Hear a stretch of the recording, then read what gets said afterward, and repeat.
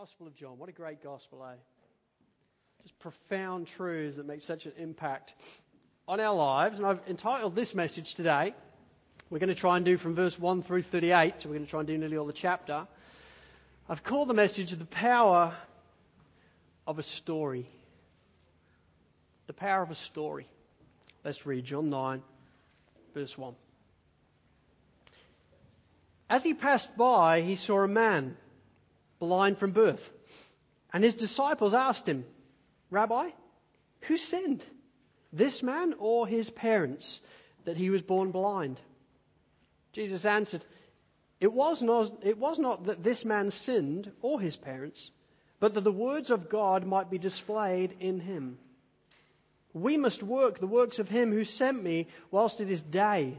Night is coming when no one can work. As long as I am in the world, I am the light of the world. Having said these things, he spat on the ground and made mud with the saliva. Then he anointed the man's eyes with the mud and said to him, Go, wash in the pool of Siloam, which means sent.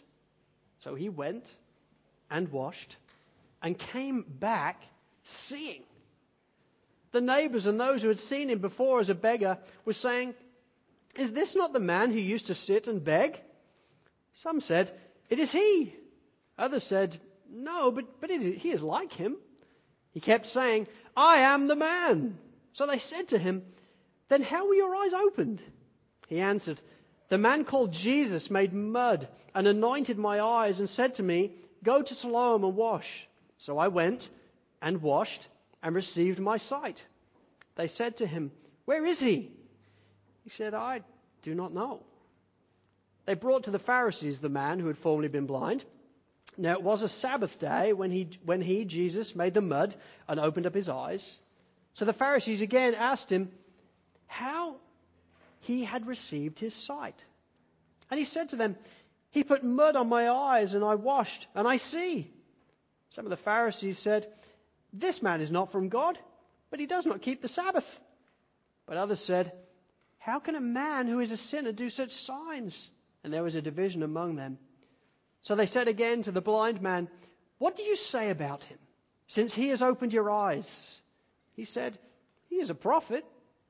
The Jews did not believe that he had been born blind and had received his sight until they called the parents of the man who had received his sight and asked them, Is this your son who you say was born blind?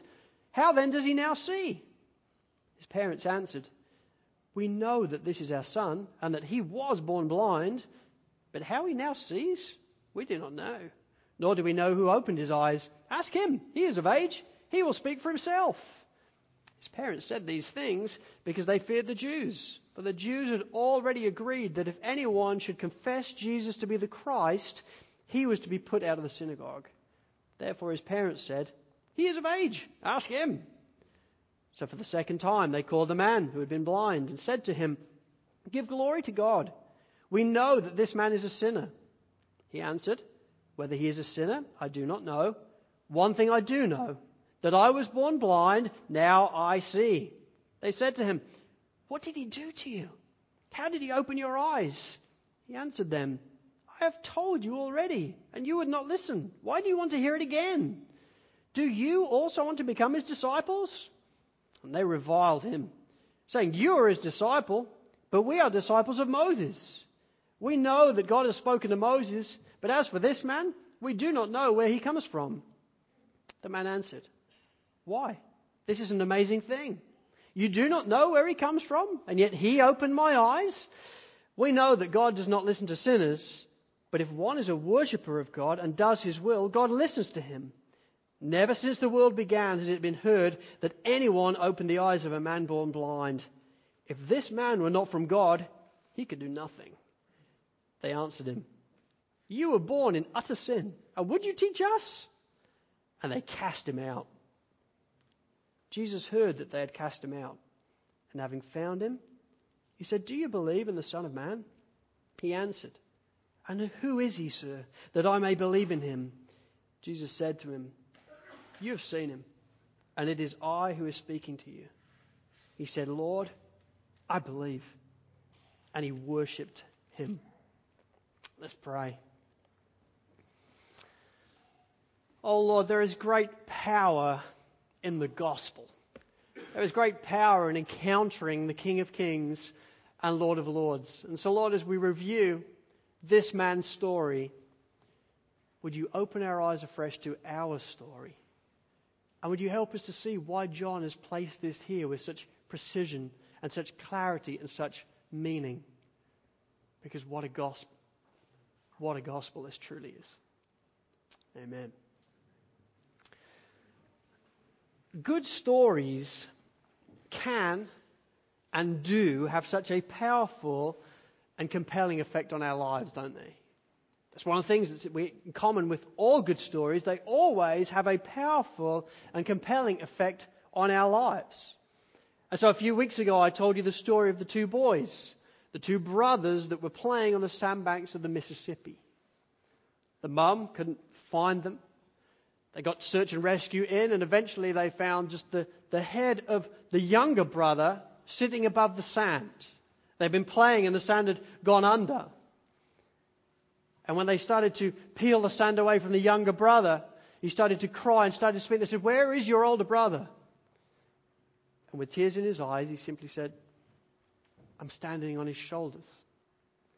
And the older brother had given his life to hold the younger brother up. You know, we hear those types of stories and it affects us, right? It compels us.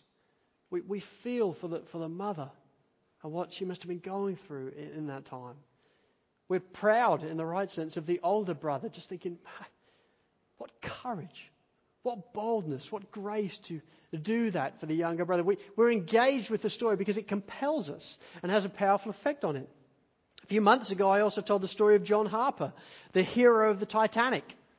1,528 people went into the water as the Titanic began to sink. Only 6 survived, but one that died was John Harper. He was literally the hero of the Titanic. He could have happily gone with his 6-year-old daughter, Nina. He was a widower, so he could have easily got on one of the safety vessels. But he didn't. He kissed his beloved Nina and said, "One day I will see you again." And then turned and ran back onto the Titanic and started to say, "Women and children and unsaved into the lifeboats." He dived into the water after all the people as the boat started to sink. And one of the individuals that survived just tells the story of how this man, John Harper, was just swimming from one person to the next, seeking to tell them about Jesus. One young boy who he swam to said, "I don't believe in Jesus." At which point Mr. Harper took off his own life jacket and gave it to this boy and said, "Then you need this more than I," and went swimming on to somebody else. Well, that young boy was one of the 6 survivors that then told of how he watched Mr. Harper going around telling people about Jesus, and the last thing that he heard him shout before he went under the water was, "Believe in the Lord named Jesus and you will be saved." And you hear that and you think, I want to be like John Harper. I want to be that type of guy. I want to exhibit that type of courage in my life. The story itself, the true narrative, has a powerful and compelling effect on our lives, doesn't it? That's what true stories do. They can and do have such a powerful and compelling effect on our lives. And it is because of that truth that John now puts this story here for us in John chapter 9. This good story, this powerful and compelling story of what it really looks like to encounter the light of the world. So you remember in chapter 8, we get introduced to the theology, if you will. We get introduced to Jesus as he stands the day after the Feast of Booths, standing right by the big torches that would have been illustrating the light of the world, how God guided them in the wilderness as the light. He stands underneath these torches and he declares to everybody that will listen in the treasury, "I'm the light of the world." The one that points back to was me. I'm the Messiah. I'm the one who's come as the light to take care of your sin and to die in your place so that you may have life and that in abundance. In a theological way, we're introduced to the fact that Jesus is the light of the world. Well, in John chapter 9 then, through a very well crafted, true story, John says, you know what? You know what it looks like to then encounter the light of the world? I'll tell you what it looks like. Let me tell you about this blind man that he encountered as he went running out of the temple. And when seen correctly, what a powerful and glorious story this truly is. I just have 2 points this morning. And number one, this story compels.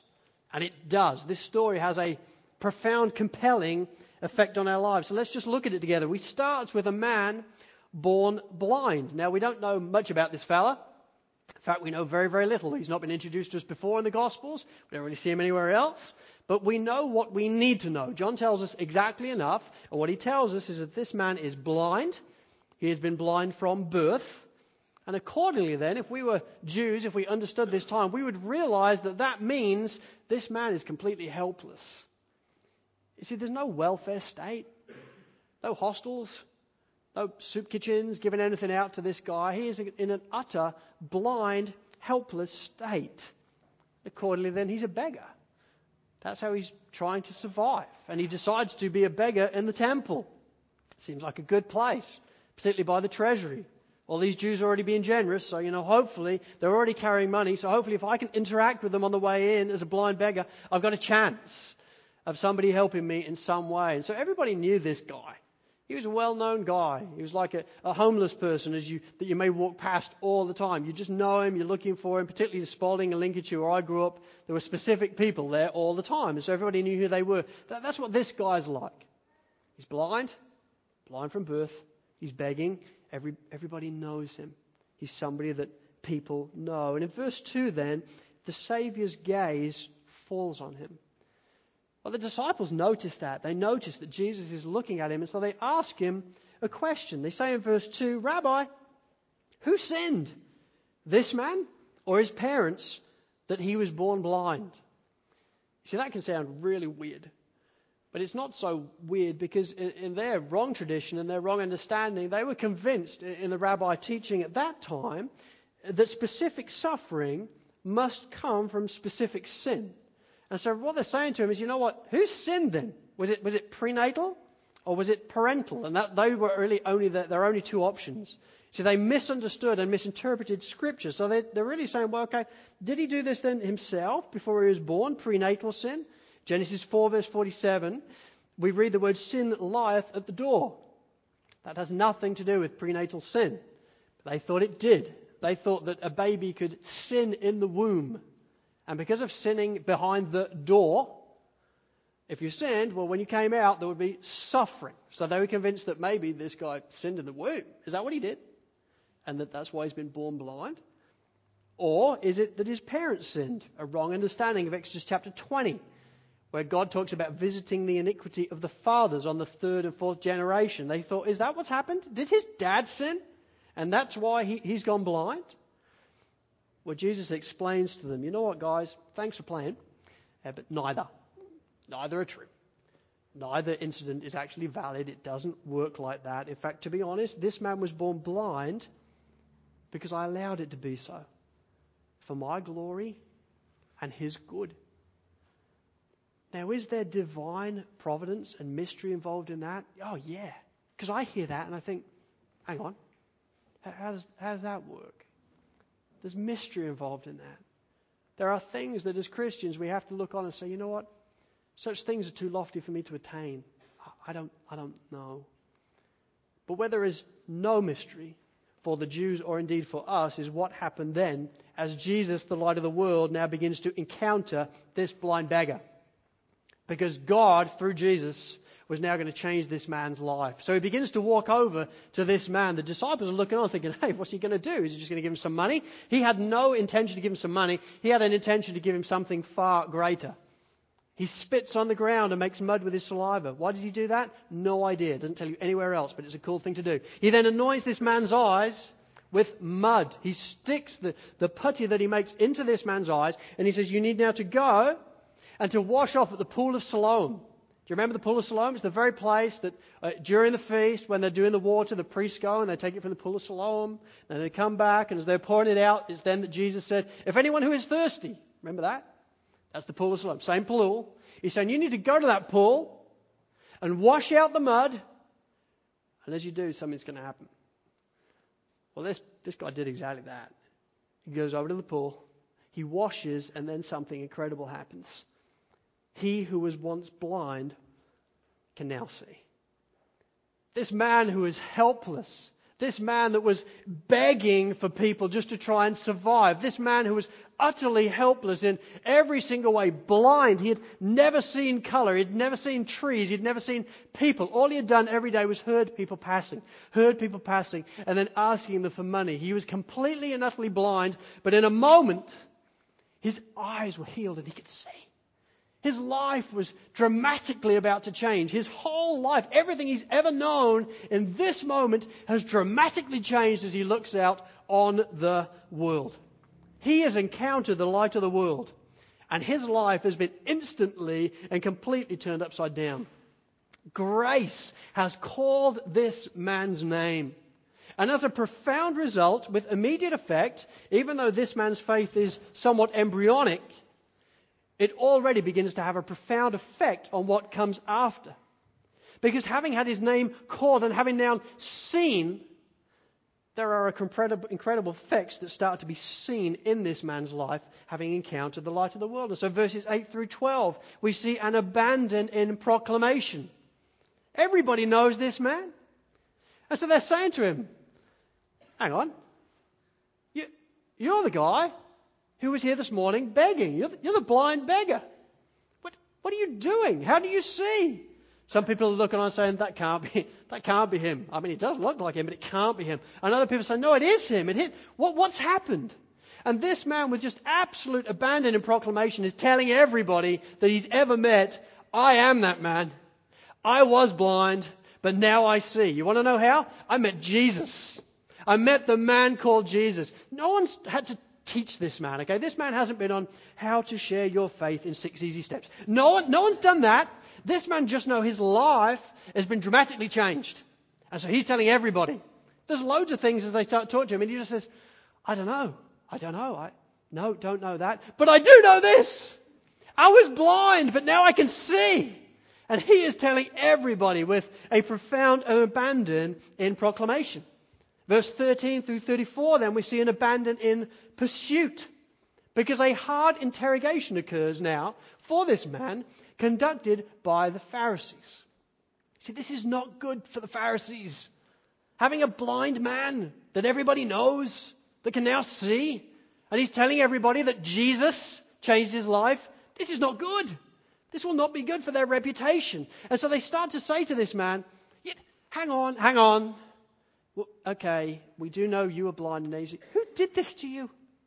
What has gone on? And this would be incredibly intimidating.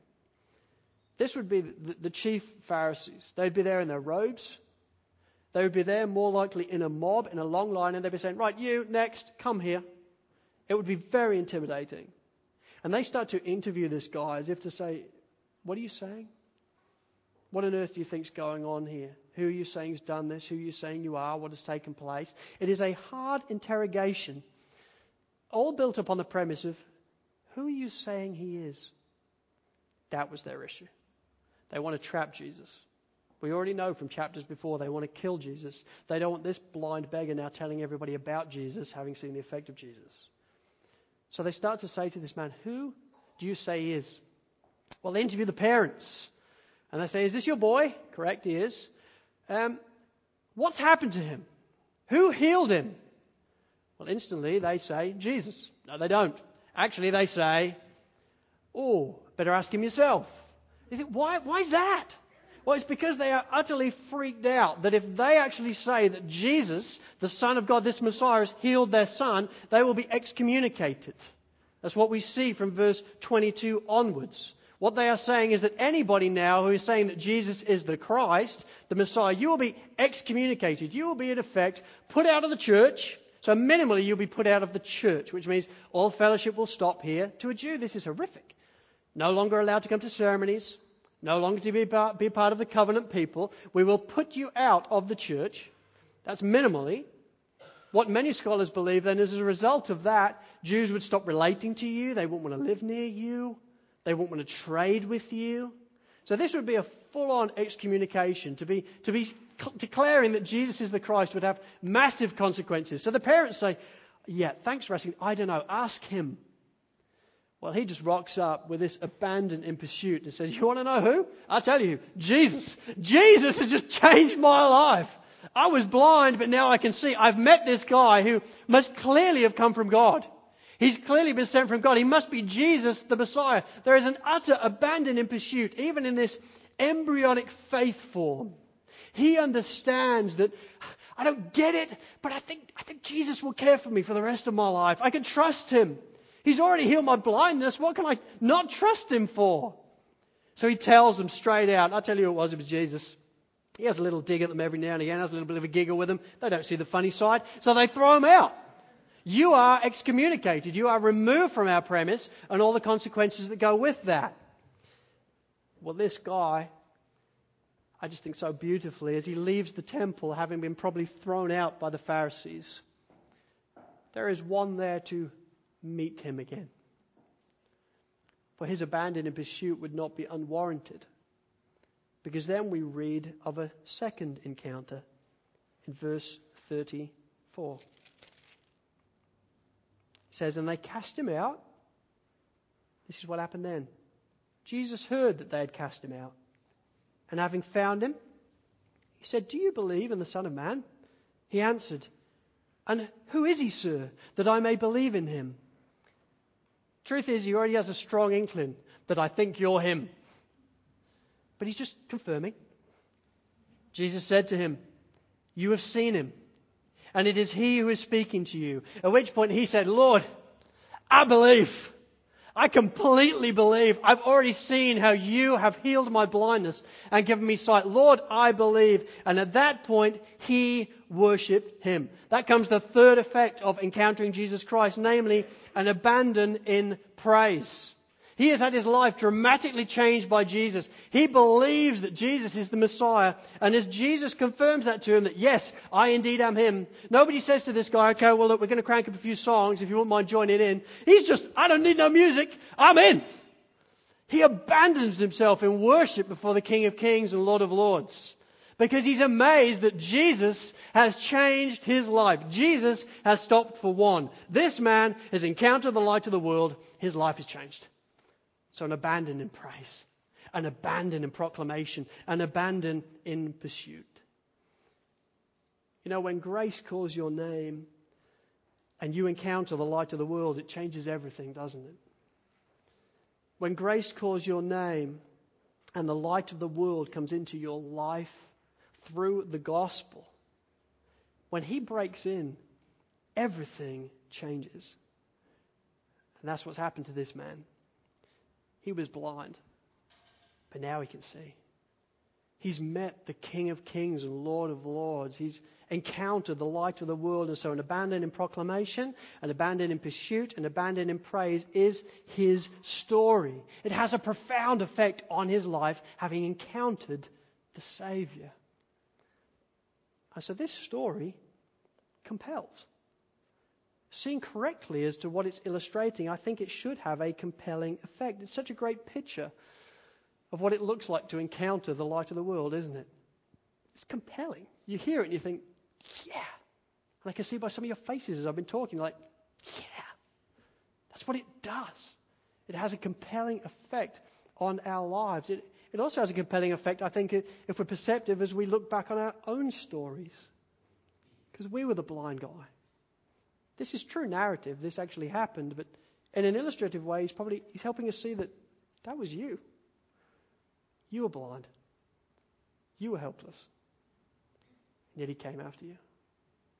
He walked into your life and he turned your life upside down. He changed you in an absolute moment. Had you been looking for him? Not really. You'd just been begging. But he was looking for you. And he came after you. It is a dramatically compelling story. This story compels. But here's the second thing that I think it also does that I want to spend the rest of our time on. This story also confronts. Yes, it compels, but it confronts. It has a confronting effect on our lives. And it's this side of the story, this secondary effect, that I want us to linger on and unpack for the remainder of our time. You see, for many, this story will have a compelling effect. It will. You'll look at it and you'll think, yes, Jesus is amazing. And I want those effects to be the marks of my life. And thank you, Lord. It will have a compelling effect. But for some, if you're honest, this story has a confronting effect on you. It confronts you. Not in a bad way, not in an aggressive way, but I think, pastorally speaking, I think it has a confronting effect in this way. Because if you're honest, as you encounter this story, there's a wondering and a questioning, often with sadness and disappointment, as to why you no longer feel this way about your great salvation. Why you don't feel an abandon in proclamation, an abandon in pursuit, an abandon in praise, like this guy does. And so you inhabit and see this guy in the story, and instead of compelling, it confronts. Maybe you'll look back on a time in your life where you remember where you were passionate about Jesus. You just wanted to sell everything you ever had and give it all up for Jesus. And you remember those days with such fondness, and you look back, but the older you've got, you look back to that day and wonder why that's not the case anymore. Why doesn't it compel you in the same way now? Why has your life changed so much? Maybe, for others, maybe you've never had that day. Maybe you've grown up in a Christian home. You've never then had a moment where you've realized, I'd give my whole life up for Jesus. This is all I want to do. And so you look at this man and he confronts you because you think, I don't think I've ever been like that. I want to be like that, but I don't think I've ever really been like that.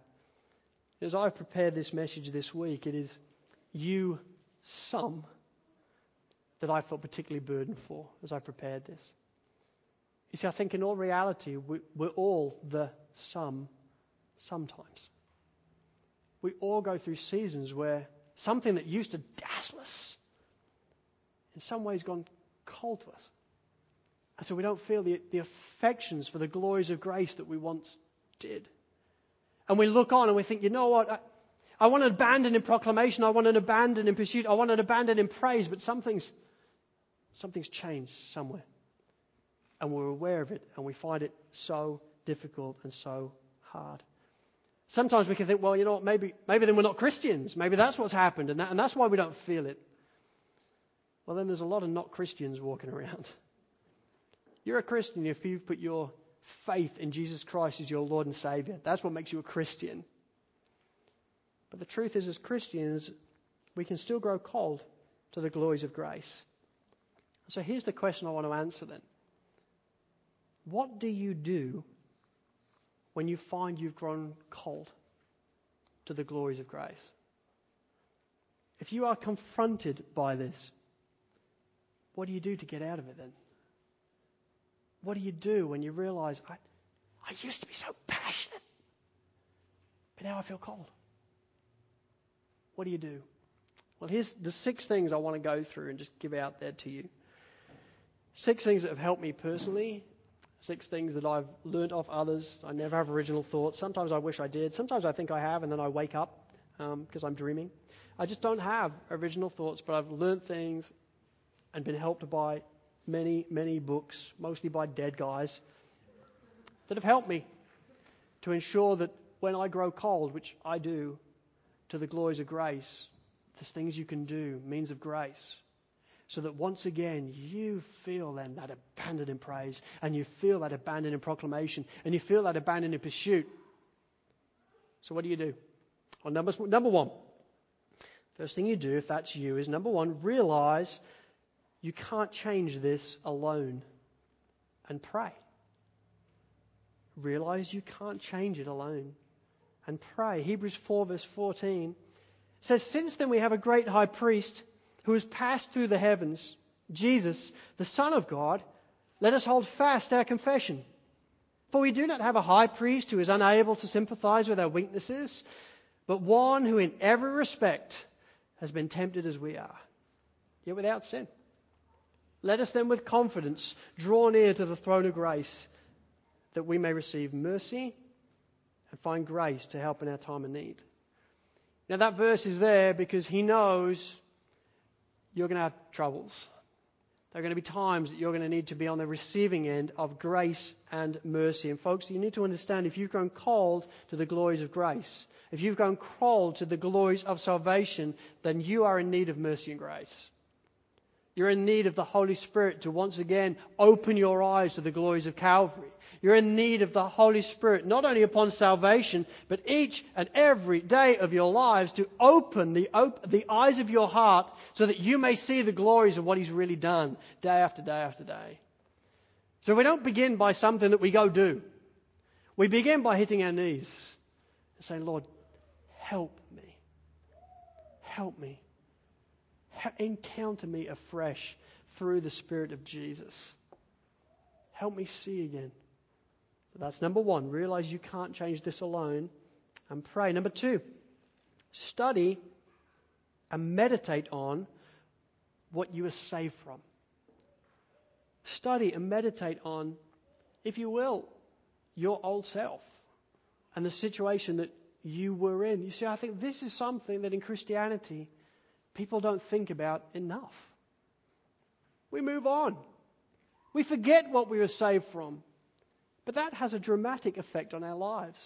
See, Romans 3 verse 23 says, for all have sinned and fallen short of the glory of God. Everybody, every single individual has sinned and fallen short of the glory of God. We know that. And as Christians, we nod and say, yes, that was us. But we don't engage enough about the consequences of that. The consequences of being found in sin is that, number one, we are separated from God. Isaiah 59 says, but your iniquities have separated you from God. God in His holiness and us in our sinfulness. God cannot just hang out with that.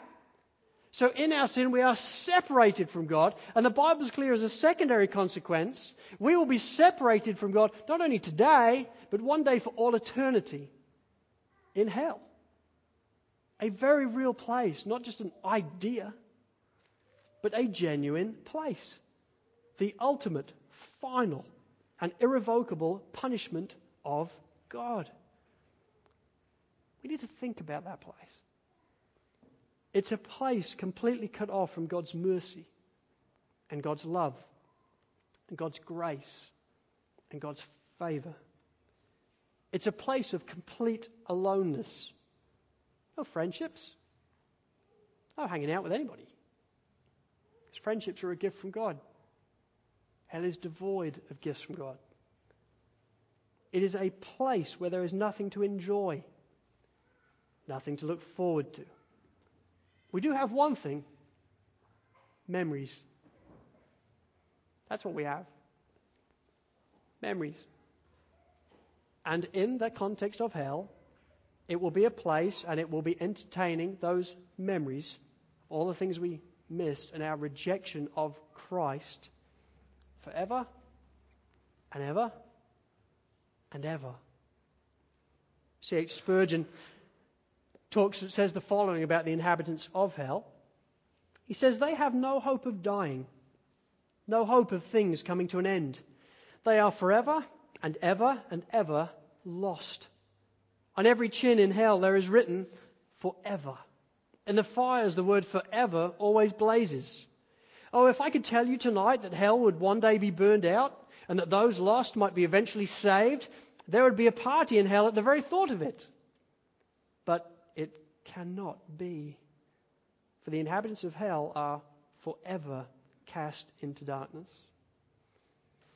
You know what? As Christians, we will never be truly grateful for something we take for granted. And if we don't realize what we've been saved from, we'll never be truly amazed. If we don't realize the blindness that we were in and the consequences of that blindness, we'll never be truly amazed by our great salvation, because we just won't get what we've really been saved from. So we have to study and meditate on what we were saved from when our hearts have grown cold to the glories of grace. So I want to encourage you, just a few practical thoughts on that. Locate and study passages in Scripture that relate to God's holiness and wrath. You'll find a number of them in the Old Testament. The Old Testament's good like that. So at the minute I've been going through Exodus and Leviticus, and Numbers and Deuteronomy. You read a lot about the wrath of God and the consequences of sin. The holy fire that we're talking about that really was Christ, there were times when Israel sinned and the fire burned so brightly that it just came out from the cloud and just completely ruined people. Like, man, that's full on. That's the consequences of sin. It's scary. The Bible says it's a fearful thing to fall into the hands of a living God. It's a frightening thing. Well, that's what we were saved from. So locate and study passages in Scripture on God's holiness and wrath. A great book on it is by R.C. Sproul, Saved from What? Excellent book. If you're thinking, I remember I was about 18, growing up in the church, and I used to tell people I'm saved. And I remember it was very late in my school years, and they said, what are you saved from? And I said, that's a great question. I have no idea. And I generally had no idea. I'm just telling everybody I'm saved. What are you saved from? I don't know. But as a result, grace was always cheap to me. I was never amazed by grace because I didn't get what I was saved from. So grace was okay. It's okay. Grace, lovely. What are you saved from? Don't know. Must be bad. But don't know. I'm serious. I just didn't know. That was one of the books that I read then. R.C. Sproul, Saved from What? And I encourage you as well, get hold of the works of J.C. Ryle and J.I. Packer and Wayne Grudem. J.C. Ryle has an excellent book on God's holiness, God's otherness, His complete separateness, how far above and beyond you He really is. It's a good thing. It's like basically going for a swim just under Niagara Falls, and you just think, whoa, this thing could wipe me out in a flash. When you study God's holiness, it's like that. It makes God far bigger than we try and box Him off. J.C. Ryle's Holiness book, excellent book, but also J.I. Packer, Wayne Grudem, they have systematic theology books, so you can just read wrath, holiness, hell. Okay, I need to engage with those things. If your hearts have gone cold to the glories of grace, you must study and meditate on what you were saved from. That changes everything. You will find your heart warmed in new meshes when you realize what your story really was. Number 3, study and meditate on Jesus' death on the cross. Study and meditate on Jesus' death on the cross. John Stott says it wonderfully. He says, the cross is a blazing fire at which the flame of our love is kindled, but we have to get near enough to it for its sparks to fall on us. That is a beautiful picture. It is an exact reality. The cross is a blazing fire. It is. When we get near the cross, it will amaze us. When we gaze at Jesus, when we see what it really is to have His grace and His mercy and the wrath of God meet the wrath that was meant to be on us, when we see His holiness and our sinfulness collide in the person and work of Jesus Christ at Calvary, it is a fire. It is something that will warm our hearts. But we have to get near enough to it to allow the sparks to fall on us. We'll never be passionate about something we take for granted. We will always take it for granted unless we get close. Because when you get close, you realize that this is profound. And no one's then telling you, hey, do you fancy worshipping? You'll be on your knees like this blind man going, I can't believe it. Study and meditate on Jesus' death on the cross. A few practical recommendations again. Camp out in the books of Romans and Galatians. Just read them and keep reading them. And soak yourself in these books. John Stott has excellent commentaries on that works. So if you just want something to go with it, then buy it and get it. Now already some of you will be thinking, man, there's a lot of study in here. We've got to read some things. Yeah, that's right. And I don't apologize for that. And people say, I struggle with reading. I understand that. Good news is when you became a Christian, you'll be given the mind of Christ. That'll really help. So start reading. Ask God for grace. And okay, well, Lord, I need to apply myself because I need to get back to the cross. I need to get back to the cross where the flames of you will grip my heart. So study. Camp out in the books of Romans and Galatians. Don't be afraid of technical terms.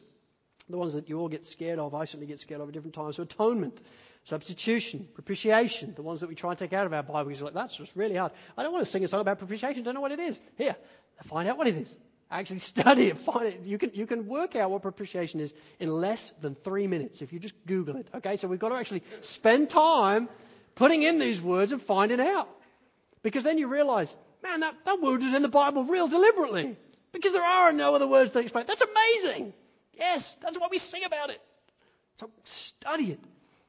Words like justification, redemption, reconciliation, salvation. Don't be scared by those things.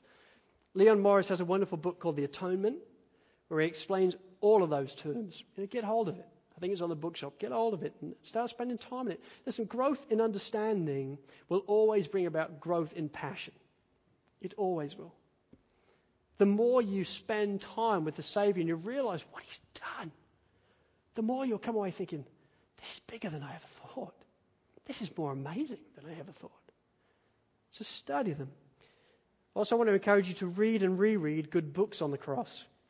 Try and get a new book every year and try and reread an old book every year on the cross. Main line into the cross. If you find you've gone cold to the gospel, a massive clue. Spend time looking at the cross.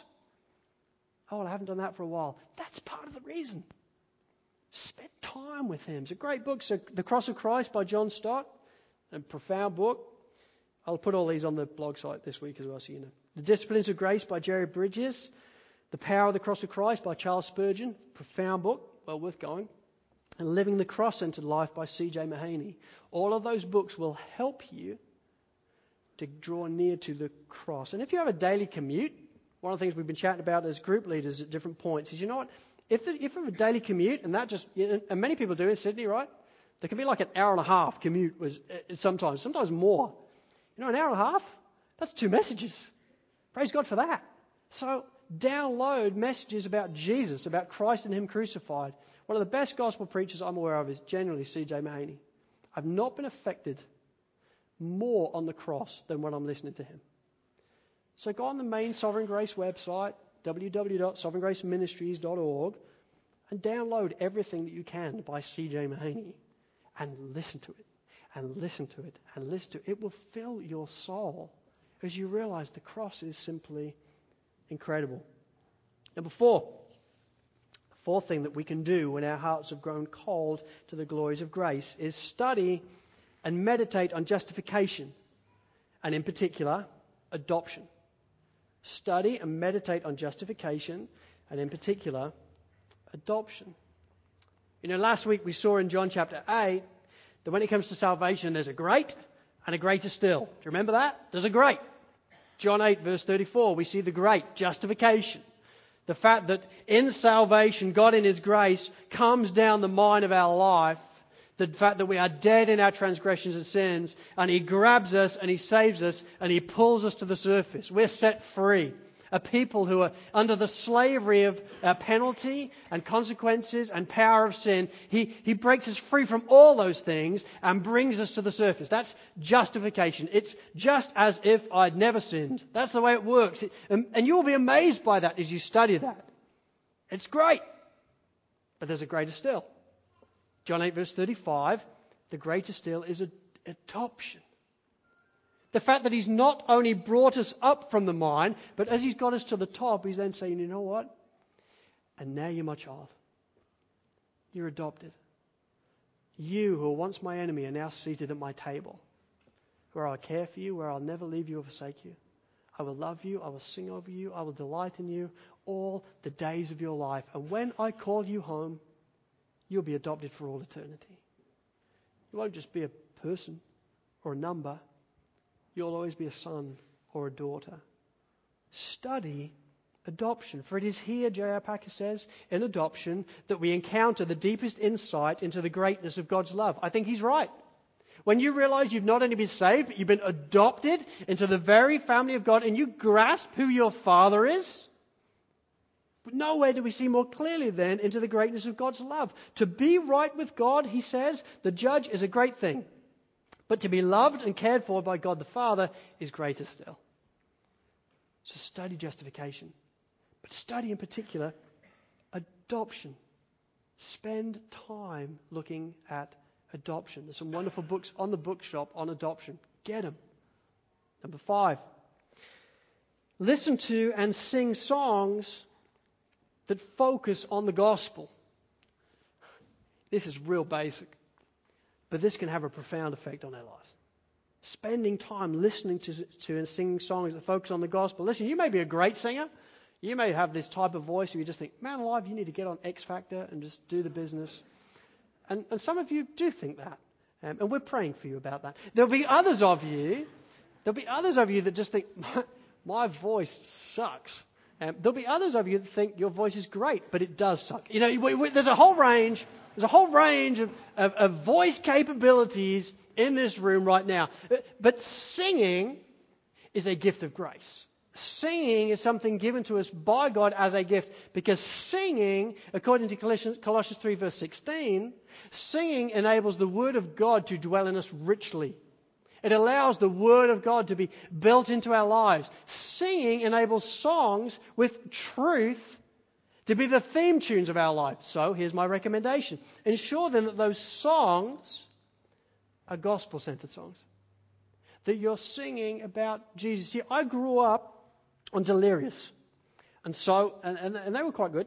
And Martin Smith. And so all I ever wanted to sing about was, I want to be a history maker in this town. That was my whole childhood. I'm just thinking, yeah, what do you want to do in your life? I want to be a history maker. What do you say from? No idea. But I want to be a history maker. You know, that was really what I got brought up on. I was clueless when it comes to the gospel. And I was legalistic. I was subjective. I was condemned. I had no idea when it came to the truths, the deep truths of the gospel. I wanted to be a history maker, but I kept running out of puff because I kept doing things wrong and then too condemned to do anything else. But when you listen to gospel-centered songs, it changes everything. So songs like this one, listen, before the throne of God above, listen to these words. Before the throne of God above, I have a strong and perfect plea. A great high priest whose name is love, who ever lives and pleads for me. My name is graven on his hands. My name is written on his heart. I know that while in heaven he stands, no tongue could bid me thence depart. No tongue can bid me thence depart. And so when Satan tempts me to despair and tells me of the guilt within, upward I look and see him there who made an end of all my sin. Because the sinless Saviour died, my sinful soul is counted free.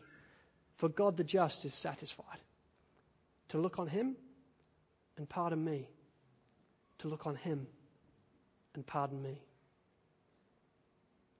Allow songs like that to define your life. Get them on in your car. Even if you've got a bad voice, sing them real loud. Just ask the kids to wear earphones and crank them out.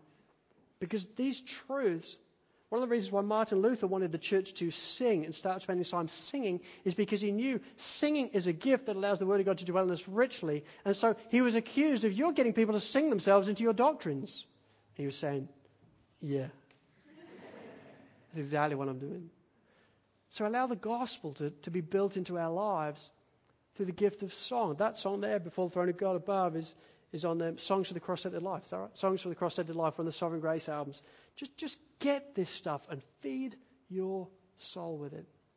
Because when you're going through trials, you really don't want in that moment the theme tune that the only one you know about, I want to be a history maker.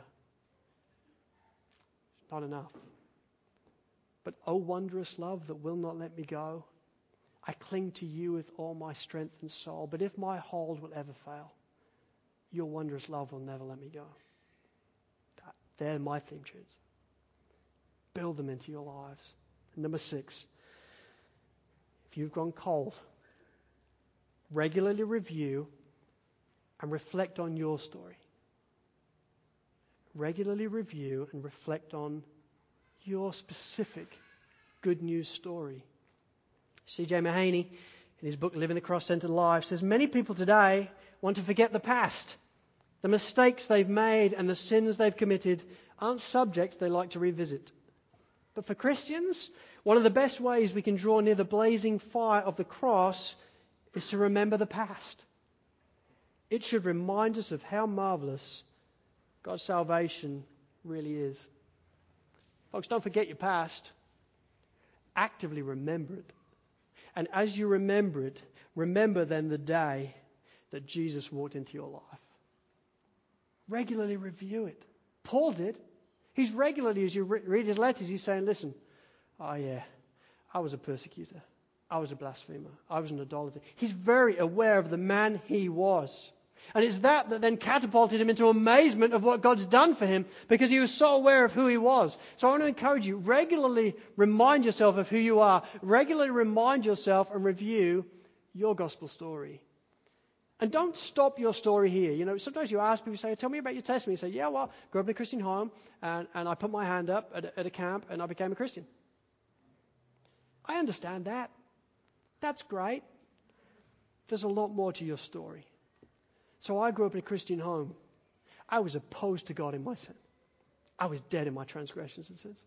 I didn't want for Him, didn't love Him, wasn't interested in Him. I was wrecking my life. And then the story goes on. Tell the story. Tell the whole story.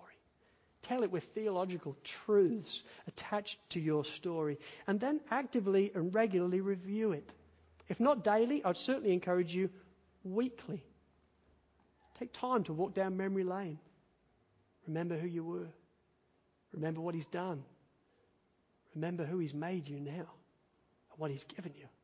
Remember what you deserved, and then see with fresh eyes what He's given you.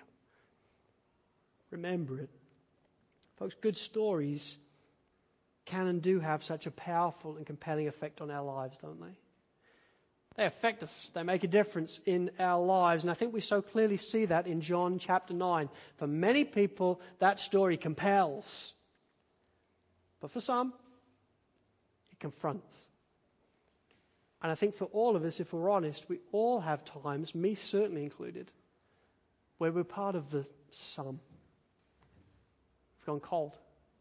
We don't want to go cold, but we have. And we look around and we see everybody else is ecstatic about this, but I'm just not feeling it. So I want to encourage you, when that happens to you, and if that has happened to you, if you are confronted by this, if you've gone cold to the glories of grace, then I want to encourage you, come back to the greatest story ever told. Come back to the gospel. Pray. Ask God for help. Study then and meditate on the gospel, remembering who you were and the consequences of your sin, remembering what He's done for you at Calvary, and remembering the fruits of that, justification and in particular adoption.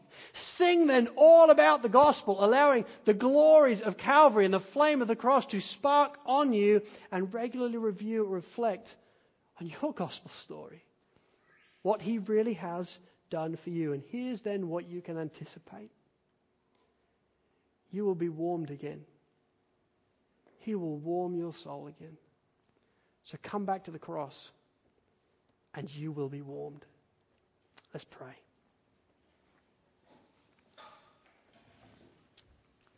Why don't we stand together, folks?